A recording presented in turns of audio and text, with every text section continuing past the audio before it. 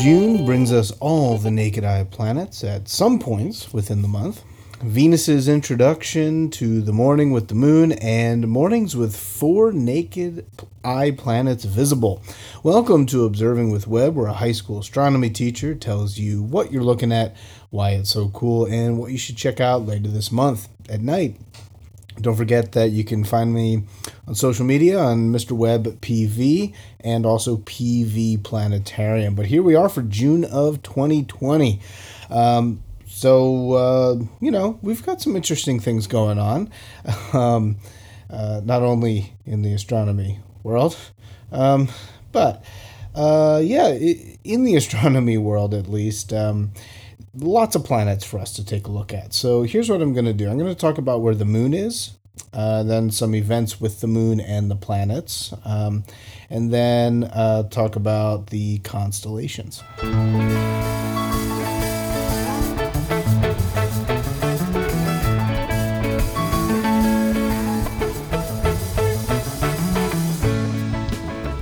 All right, well, let's start off with the moon. The full moon is on June 5th, with the last quarter moon on the 13th. That's when it's visible from midnight and into the morning. So from about now until the 13th, not the best night sky to look at. But then the new moon is on the 21st. That's when we have the darkest skies. So that's probably the best time to get out there. And the first quarter moon is on the 28th. So that week between the 21st and the 28th will probably be good for a nice crescent moon. All right, so let's take a look at some of these. Actually, you know what? I'm gonna reverse a little bit here. Let's talk about the planets in general and then talk about the dates. So I'm gonna jump ahead to the planets, right? So let's talk about the sunset planets. Now, really, it's just Mercury. Okay. Now, for only about 2 weeks, you can catch a glimpse of this innermost, fastest moving, and often the toughest to see visible planet of our solar system. But here's all you got to do is just watch sunset, look west-northwest, and find the bright light below Pollux and Castor. Okay, and that's just for the first 2 weeks. And it'll be less than about 15 degrees above the horizon. Okay. Then throughout the night, we actually start to have some throughout the night planets now. We've got Saturn and Jupiter. You recall that they were the morning planets for a while. But Saturn and Jupiter, throughout the month, they're rising in the east-southeast by midnight on the 1st. And they're rising by 10 p.m. on the 30th, and they make their way toward the south-southwest by the time sunrise happens. Now, to find Jupiter, all you really do is look for the brightest spot that is no more than 30 degrees above the horizon. Saturn is going to be about 5 degrees, that's half a fist width or 3 finger widths, to the left of Jupiter. Now, these two make a great pair for getting your binoculars and your telescopes out.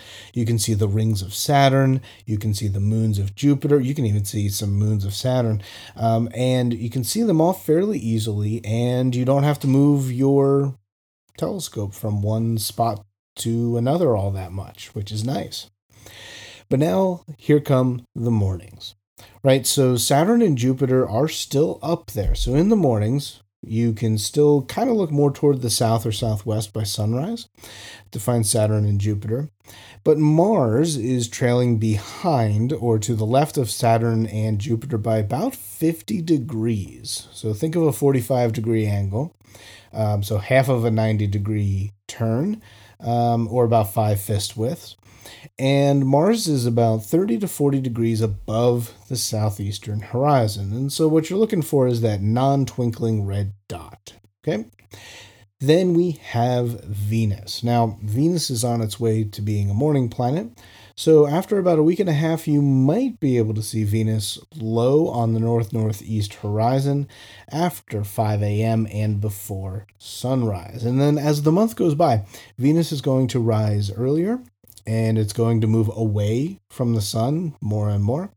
And then on the 30th, Venus rises at about 3:45 in the morning and is about 20 degrees above the horizon by sunrise, which is about 5:38.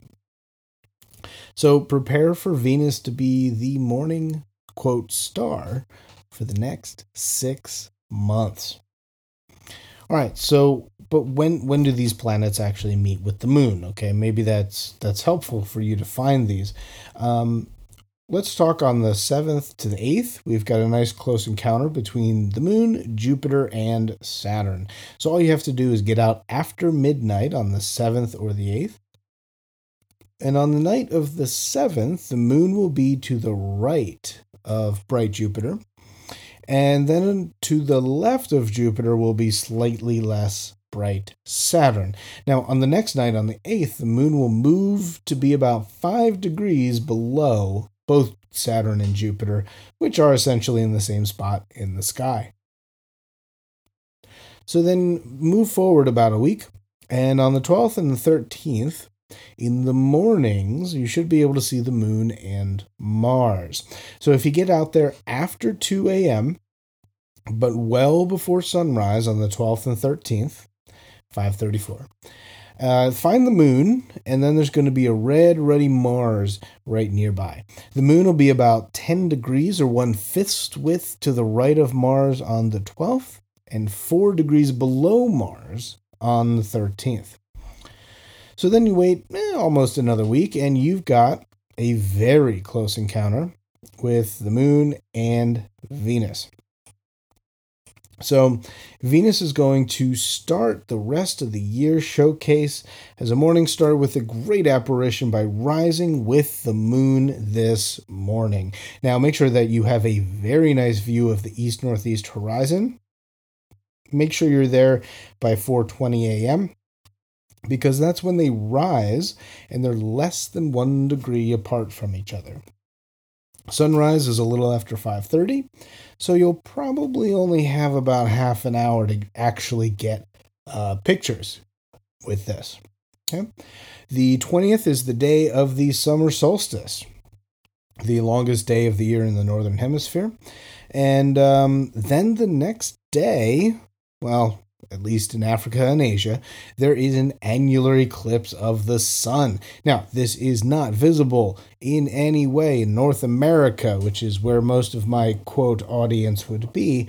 But pay attention to social media for some awesome photography from people with excellent equipment, lots of planning time, and skills with post-processing. They will be photographing the moon passing in front of the sun, but here's the thing, the moon is in the closer to Earth part of its orbit. The orbit's not perfectly circular, and so because it's, further away from Earth, okay, gotta change that on the notes here, but it's a little bit further away from Earth in this part of its orbit, so it doesn't totally obscure the sun's surface. So what you get is a very unique ring effect around the moon.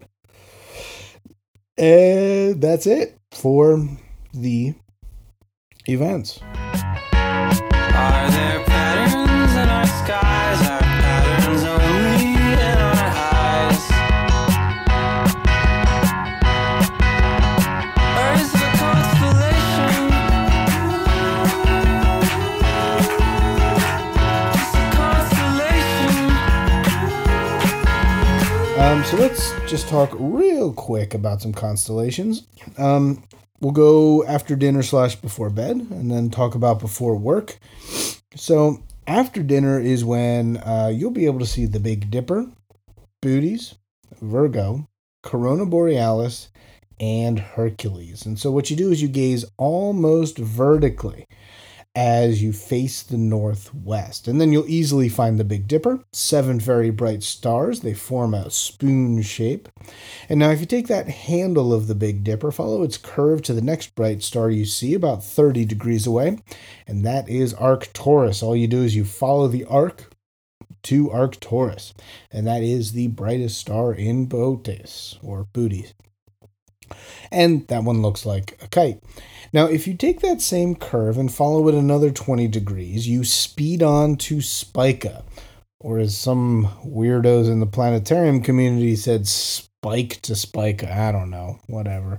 Speed on to Spica. Sorry for being so controversial. Which is the brightest star in Virgo, one of my favorite constellations. Now, go back to Bootes. Okay, so follow the arc to Arcturus. And just to the left of Bootes are 7 stars that form the northern crown of Corona Borealis, which looks more like a small bowl or a C in the sky.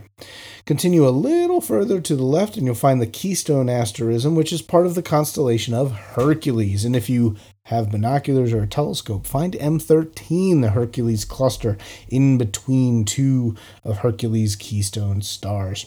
It is known as the best globular in the northern skies, and it'll be a fuzzy spot in binoculars and will be even cooler through a telescope.